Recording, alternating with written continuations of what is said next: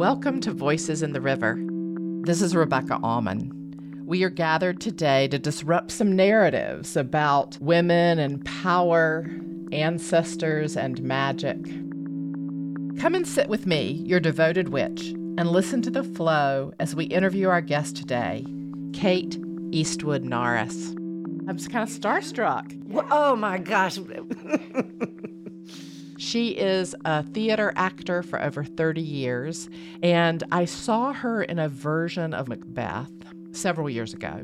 And that character kept coming to me and saying that she wanted to speak.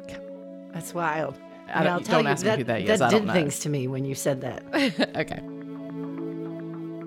And she kept coming to me at night, in the kitchen, in the shower, driving in my car, saying, I want to speak. I don't see Kate regularly, and I called her and asked her if she would be on the podcast, hoping that we could talk about the witches in Macbeth. And we never talked about it, so I'll have to have her back. But what we do talk about is all the identities that we play and how we separate ourselves from those identities and become one. I'm going to light a candle, and let's shuffle the cards and see what card is for us today. Oh, God. You got the Seer. Oh, all right. All right, I'm going to read you the invitation. The Seer invites you to trust your intuition and follow it as it leads you forward. You may feel lost when it appears that your hunch is taking you in circles or even through a maze. But the hidden realms don't follow the rules of a two-dimensional map. That's so everything that I'm trying to be about, that there's something else existing out there that I need to pay attention to beyond what I see with my eyes and experience with my consciousness.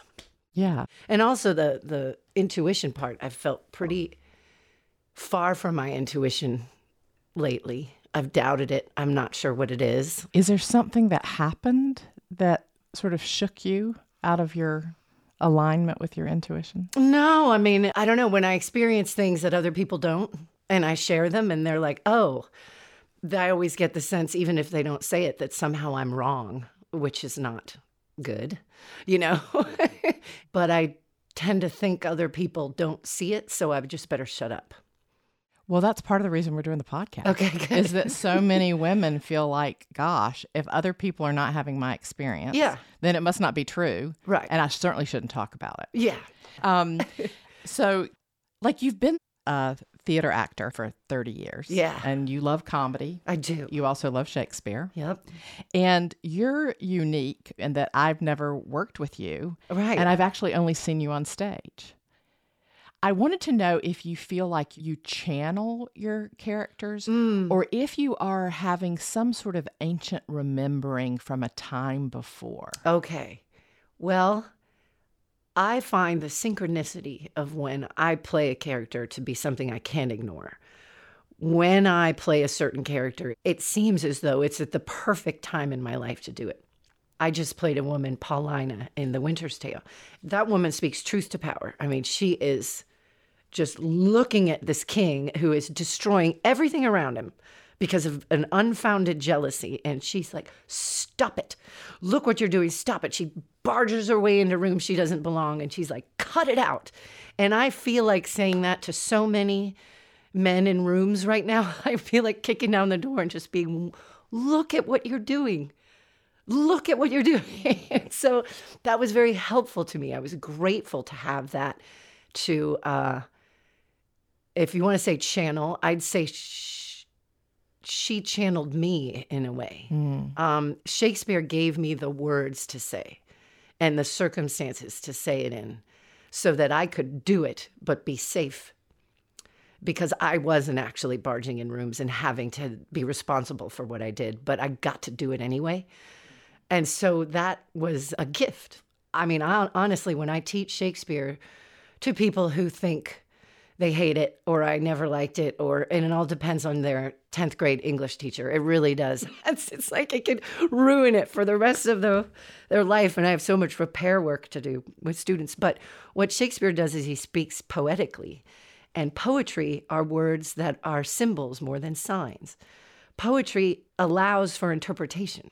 Mm-hmm. And words, often just regular words, point to one thing and one thing only. We define it. That is what that word means. It can mean nothing else.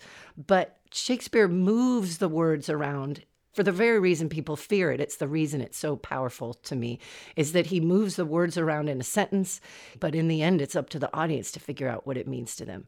And if people come and watch and are listening very literally to things, going, I don't understand what that means, it's probably because you're sitting there trying to understand it with just your brain. So speaking aloud Shakespeare, like sit by the fire with your cup of tea and just read a passage like, I don't know what this means, but just say it and taste those words. And eventually you will attach meaning to it. And maybe you still don't understand what it means, but the fact that this sentence had so many R's in it, or T's, or a lot of vowel sounds, that moving through your body out loud will affect you.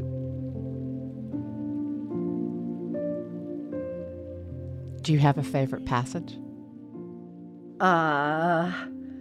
Okay. I can't have you sit here and not ask that question. There's so many. I guess I'll take Paulina. She was talking to the king. He says, I'll have thee burnt. And she goes, I care not. It is an heretic that makes the fire, not she which burns in it. I just love that. And I love the fact that it has so few syllables, all single syllables. And so that gets this sort of machine gun thing going, you know? I think that's so beautiful. And I was going to say, and this may be too out there, but when I saw you in As You Like It, you were Rosalind. Yeah. About 17 years ago. Okay. So I saw you on stage then, and we were outside in a theater on the round. Beautiful. And when I see people perform, there are some people, the crown of their head opens a little and light comes in, and you know that there's something coming through. And then when I saw you as Lady Macbeth, and this is what kept coming to me over and over again when it was like, you have to call Kate, you have to call Kate. It's this arising out of the belly. And so you're sitting across from me, and you actually were making that movement with your hands, like coming out of your belly. Right. And so that's how I see it. Now, everybody sees differently. Interesting. You know, but I see channeling in people, like if there's something being dropped in as a light source coming through. And I see ancient remembering as this coming up. Yeah. And I have seen you do both. And so how do we get to the place where we can get into that space where we can speak our truth? Well, I mean, warm-ups and cool-downs. So say more about that. I think that would help people because all of us play many roles. Right. And we're trying to hold on to all of them. Okay. Warming up, I do say my lines.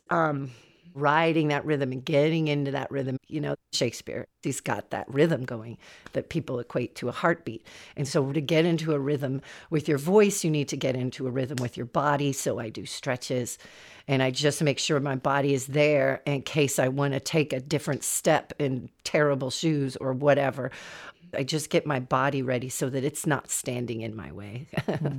And then the cool down is interesting because depending on the part, you can be left with a lot of, and Lady Macbeth was very difficult for me because in fact, I never, ever want to play her again because calling all that up and then having such a terrible death is, and in the play you saw, I was covered in blood from head to toe, stage blood. And I went downstairs and went directly into a shower, trailing blood behind me. And I knew it was stage blood. I knew it. I'd done it hundreds of times. But every time I saw the blood circle that drain, something in me was like, oh, you know. And I just had to get her out of my mind. So I'm very mindful when I'm taking off my costume, when I'm washing off these things. Well, you know, I love this. I mean, I know that this was traumatic for you, so I apologize. But the idea of the blood running down the drain. Yeah. So many people that I yeah. work with, the transition from work to home is so hard. I bet. And so it's thinking of things that you can do as you go over the threshold to be the other role. Yep. So many women who are incredibly intuitive and empathic go into the work world and they come home and they've absorbed everybody's energy. Yeah. And I'm like, just step into the shower and intentionally say, all that is no longer mine, I release down the drain. That's so great. That's exactly. So that's exactly a cool it. down. Yep. Yeah. I mean, all these things. Like I played Richard III at a very young age. You played Richard III. Yeah. Say more about that. That was like my big start, really. So I polished the swords at the end of that show. I was in charge of taking care of the swords. And so I would wipe off, I'd rub, there was no blood. We didn't have stage blood, but I'd like clean them and put them away. And that was very much like, goodbye, Richard. And then I had a hump on my back that was snapped into a tux jacket. And so when I'd unsnap it, I'd be like, get rid of that thing, you know. And the costume designer, thankfully, took that hump and she encased it in this very soft flannel fabric that had pink polka dots on it. So, but the funny thing there was that because I've been doing it over and over, my body started changing. And I saw part of my body get bigger than the other side because we did this for a whole year, you know. And also when your friends that you're traveling with in the cast, most of your day is spent with them looking at you and yelling at you and calling you a hunchback toad and being angry at you. That hurts. And I began isolating myself and thinking no one understood me and and so I began getting paranoid and all that stuff. Yeah. So that's where I learned that cool down is really important. And so that was really you separating yourself. Yeah. Yeah. Because he was in there. He was in me. And maybe this is why I do this movement from my stomach, is I feel like there's this little cast of characters. So this cast of characters sitting in a green room, putting on their makeup, waiting for their chance to go on stage. In your body. In my body. Your body is a green room. Yeah. I love that. And then they come up, you know, and they come out and the ones who didn't get to speak are like, damn it, when is it my turn? And then they're just a bunch of divas and they all want a chance to talk. And were you born with this cast of characters? I assume so. Yeah. So that makes sense to me that we Because all have a cast of characters in our bellies and Yeah. they're waiting for their time to Yep. step on stage. And they're all me. I mean, in that way, it's not just separate from me. They are but all they're you. my play. I am the play. Yeah.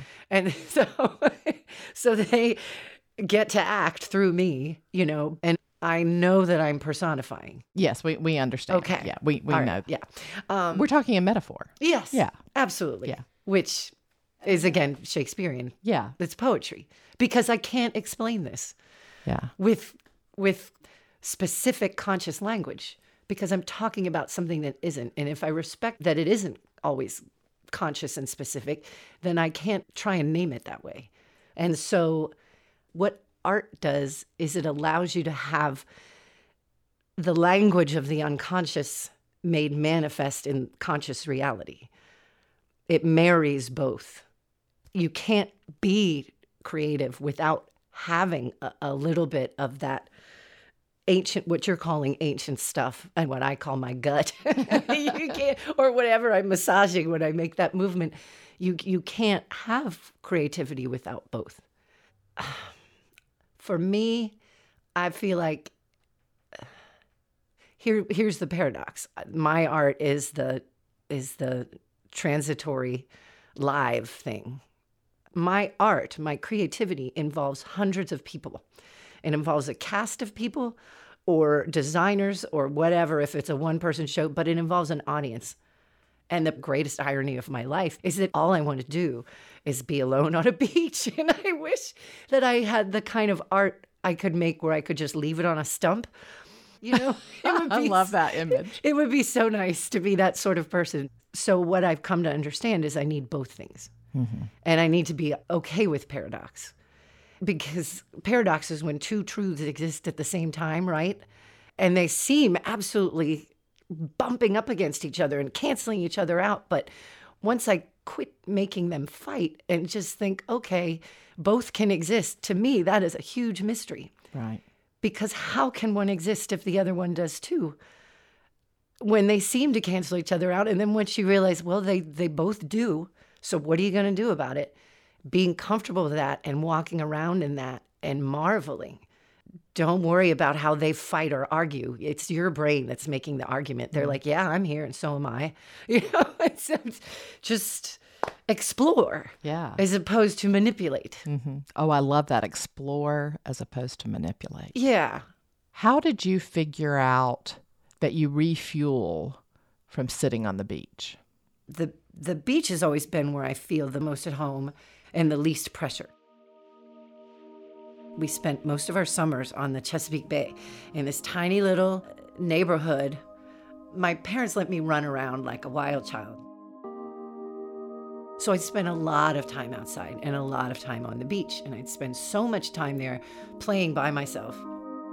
And a lot of what I did was sit there and look at the water and just try and be a bird or be part of the beach, belong there. I wanted to be like half bird beach girl or something.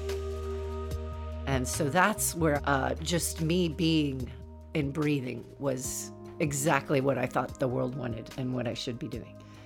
But I find that after a show, I need to get right to the water to see nobody looking at me. And I can just drop all the expectations and the performing and get back to little Katie sitting on the beach being half bird, half human.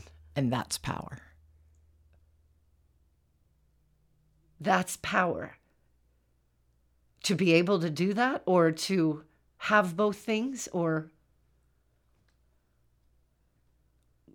to be one with all that is. Mm-hmm. And I guess it's all that is. So I am empowered. So tell me a little bit about, and I struggled with this too. I wanted to make power empowered. Mm-hmm. So can you talk to me a little bit about that language? Why is empowered more comfortable for you than power? Well, power to me, I had this huge talk with friends last night about power and thinking of myself as powerful and how I didn't really until you said you have it, and how I just thought of myself as loud, and I won't lie to myself. I'm truthful to myself. And so I'm loud about that. But then it was like, I felt powerful because you gave me some. What a gift that is to give somebody, is to say, you have power, and just say it so clearly and knowingly that I'm not like, Rebecca, you're a foolish woman. But I'm like, you know something that I don't. Well, anyway, and that goes to the seer. Yeah. Yeah. You see people, and I saw you actually, and I've seen your power come in and I've seen your power come through in your craft. Wow. And I would suggest that you were at your most powerful when you were at one with the ocean, that when you were your true nature, without any of those identities, that's power. But if there's a problem there, it's that I'm not helping anybody. I'm not doing anything. I'm just sitting there. I'm helping me, but I'm not being the change I want to be in the world or something. I mean, I can't share that. That is mine alone. And I think that's wonderful, and I need it. But I need it in order to get back into the world and start to do my art or do the teaching that I do. It's like refueling. It's getting my perspective back and believing that my perspective is right for me. Right. To thine own self be true. Yes. Right? Always. And so that, I guess, is where, okay, I have power sitting here on the beach. But honestly, that's kind of when I feel it's funny. I was about to say the most powerless, but it's only because I feel like I've tapped into all that is. And so the power is not centered in me. I'm just sharing it as opposed to controlling it or having it or manipulating it or using it. I'm just not stopping it. It's not that I'm nothing there, and it's not even that I disappear. It's just that I don't get in the way. And feeling that swirliness and being okay with the mystery of how you feel so powerful when you're not doing anything at all and you've almost lost sense of yourself, that's okay. So there's something in here about productivity equals value. Yeah, I know. And that it's not just enough to be you in bliss. Yeah. And it's like nature is surrounding you and supporting you and uplifting you to be your most powerful, true nature. And maybe in this case, just being true is power. True to you. True to me. So we're about out of time. I've had so much fun with you. What do you want to say? What do you want people to hear? Like, you've been saying things as your characters, but what does Kate want to say? What do you want to throw into the river? Wow. If you, oh boy, this is where I need to become sound wise. And I'm so hesitant to do that. Okay. So all right. So put both feet on the floor. Okay. And put your hands on your knees. Okay. Okay. So when I asked you that, you went to your head. Did you feel that? Oh yeah. Yeah. Okay. So are you comfortable closing your eyes? Yeah. Okay. So I'm feeling you almost being strangled. Oh, right now? Yeah. Oh. Okay. So just imagine removing the hand from your neck. Mm-hmm. And if you're comfortable, maybe put your hand on your heart and one hand on your belly. Mm-hmm. And I'd like to know what the character who has not spoken wants to say. The character has not spoken. I'm just thinking of words like possibility, potential, untapped energy. I'm thinking about things that could be rather than anything specific, and how great it is just to feel. And when I get strangled thinking about these things, it's because I'm trying to name it, and I'm trying to not allow mystery and just be okay with knowing there's an energy there, and I don't know what it's going to do or what it's going to say, but it's possibility. There's hope. I'm holding on to mystery. I'm just holding it up and trying to swim around in it and see what it does. There's a freedom in allowing part of yourself to be free. If that makes any sense at all. Thank you. Thank you so much.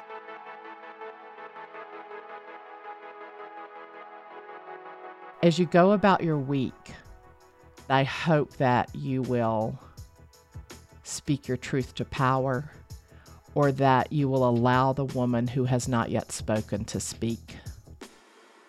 Imagine what she has not spoken wants to say. Voices in the River was created by Theo Balcom. And if you'd like to work with me, my website is RebeccaAumann.com. That's Rebecca, AUMAN.com. Thank you for listening. Thank you for sharing with your friends. And thank you for the wonderful feedback.